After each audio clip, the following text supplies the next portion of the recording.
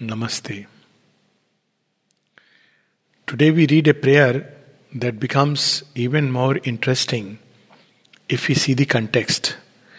The prayer is written in Karaikal.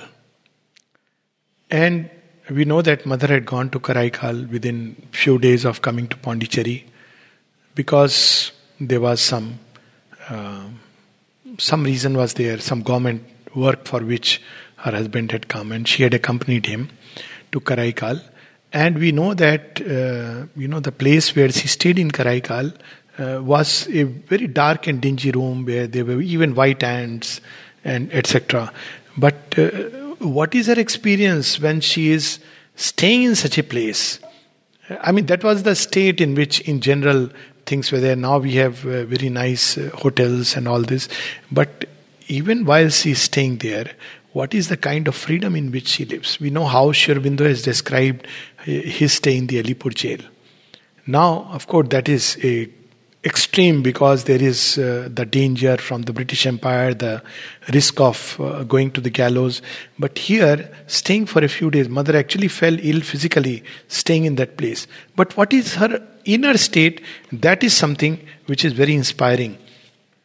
And what happens to a person who has this complete freedom from the release from the ego? How he should look at life. Normally we are very attached to even our routine, even our external activities. We get very attached in a certain way. But she is so detached and so much living in the freedom of the infinite. I am reminded of this story of Naga Sadhu who came once to the Delhi ashram to probably say a few words, and he came because he has to practice detachment, so he can't step on floor, and therefore disciples were keeping some leaf in front, and he would step on a leaf, then another leaf, and so on. So at the end of all this, Tharadi's father, Sri Surendranath Johar, with his inimitable humor, said, everything is fine, but you seem to be very attached to your detachment. So, we form certain practices, certain habits, which is all right because it gives a certain discipline to nature. But if we get too attached to them and we cannot allow certain variations, flexibility and plasticity, then that also becomes a hurdle in the free expression of the infinite. So this prayer is a beautiful prayer revealing to us that aspect. Karaikal, April 13th, 1914. All conspires to prevent me from remaining a being of habits. Habit of stay, we get attached to a room, a way of life and everything. And in this new state, in the midst of these complex and unstable circumstances, I have never so completely lived thy immutable peace, or rather the I has never so completely disappeared, leaving thy divine peace to live alone. So this is what she is teaching us through this prayer. How not to be attached to anything, any external routine. Well, it's okay to follow it, but if tomorrow, because of certain circumstances, situations, things are not exactly the way they should be, it's all right. We have to learn to surrender completely. It's very difficult. It may be regarding our sleep, maybe regarding food, the people we meet, maybe the time, everything. So she is showing us the way to be freed even from this mechanical routine of habits. And that brings the ultimate peace, the penultimate liberation. And what does she experience then? In those circumstances and surroundings, all is beautiful, harmonious and calm. All is full of thee.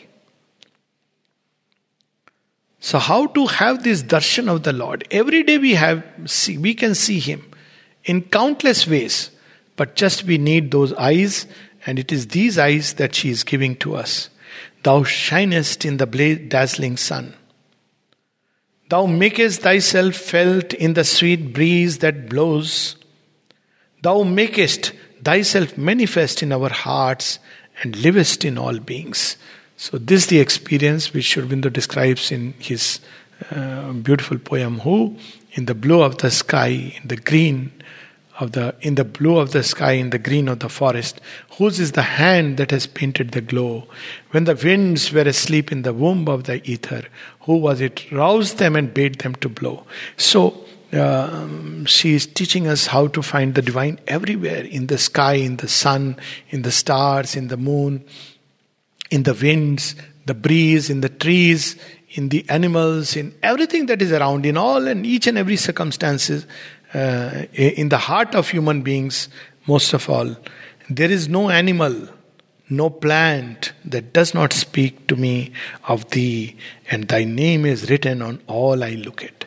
So you see, this is how this experience starts, which culminates in seeing the divine with open eyes everywhere in Tokyo. But it starts from here. The sense that there is a divine presence. Even when we are not seeing, it speaks to her of the divine. The animal, the plant, the human beings, the inanimate objects. This is the grand vision, and we see this is the grand vision even of Sanatan Dharma. People often say that we have so many gods, and in Sanatan Dharma you worship the river, you worship the sun, you worship, even stones. So, well, yes, because everything is an object of worship, because in everything and every creature God dwells. Even the snake is worshipped, the cobra is worshipped. There is a Nag Panchami day, and when there is pox, there is a aspect of the goddess who is supposed to cleanse us. So she is called Shitla Mata. So every aspect was connected to the divine and was worshipped, because in everything there is the divine presence. It's only later that when the wave of monotheism came of a very different kind, that it finished this, and Vedanta came up with a kind of Vedanta which abolished everything into a signless emptiness. But the fullness of experience of the divine in every creature, this is what we have to recover and rediscover if we have to have a divine life upon earth. Otherwise, that Vedanta which abolishes life and creation as a Maya and illusion, that won't do. That certainly will lead us to an impersonal divine realization of the impersonal Nirgun Brahman, but not the Brahman in his infinite qualities and manifestation. O my sweet Lord, hast thou at last granted that I should be wholly thine and my consciousness definitively united with thee. So only when we see and sense the divine everywhere, in each thing, each person, each event, circumstances, can we really belong to the Lord. Otherwise there will always be a division in an experience of the Lord within us and the life which is outside us. What have I done to merit so glorious a happiness? Nothing more than to desire it and will it with constancy. That is very little. So she says, this is divine humility, that this is an experience which comes as an act of grace. It has nothing to do with human effort. Somebody may practice deep meditation for years and years, but with this ego remaining that if I do this, I will get this, and nothing will happen except the aggrandized ego of a Ravana. But to another, a bhakta who surrenders himself to the Lord, waiting upon the Lord, that whenever you will, that time let it be, then who knows, by this very fact of learning to wait in a state of surrender, brings that moment much nearer and much faster. Of course, it should not be done with this idea. But, O Lord, since now it is thy will and not mine that lives in me, thou canst make this happiness profitable to all and make its reason of existence, the giving to the greatest possible number of beings a perception of thee. Because the very fact she is seeing the divine in everyone, therefore she can become a radiant instrument of a divine action. This joy that she is experiencing, which comes from sensing the divine presence in all things, by this very fact that she is sensing the divine presence in all beings, she can awaken that presence in everyone. So now she asks this state for everyone. She doesn't want to treasure it only for herself. Oh, may all know thee, love thee, serve thee. May all receive the supreme consecration. May all be happy with the true happiness. Sarve bhavantu sukhina. So this is where the individual yoga extends into a collective yoga. Collective yoga is not about having some gatherings, seminars, and a lot of people coming from talks or having a large group numbers. That's nothing to do with collective yoga. Collective yoga is where an individual extends his own realized states into others. It may be a loss to the individual, but it is a gain to the sum total of souls upon earth, and to that extent the Lord's work is done. We have the story of that saint who got this mantra, Gayatri mantra, from his guru, or some mantra from the guru, but on condition that he will not share it with others. And he says, why? He says, because it's a very powerful mantra and it will give you moksha. So he says, all right. And then he goes out, and the first thing he does is he calls everybody and says, I have that mantra which can help you all, and gives this mantra to everyone. His guru gets very angry and curses him that, you will go to hell for doing avagya of your guru. And he says, so be it, I accept it with my bowed head, because I know that I have done something wrong, and yet I know that how can I be happy with my own liberation when there are so many others who are suffering?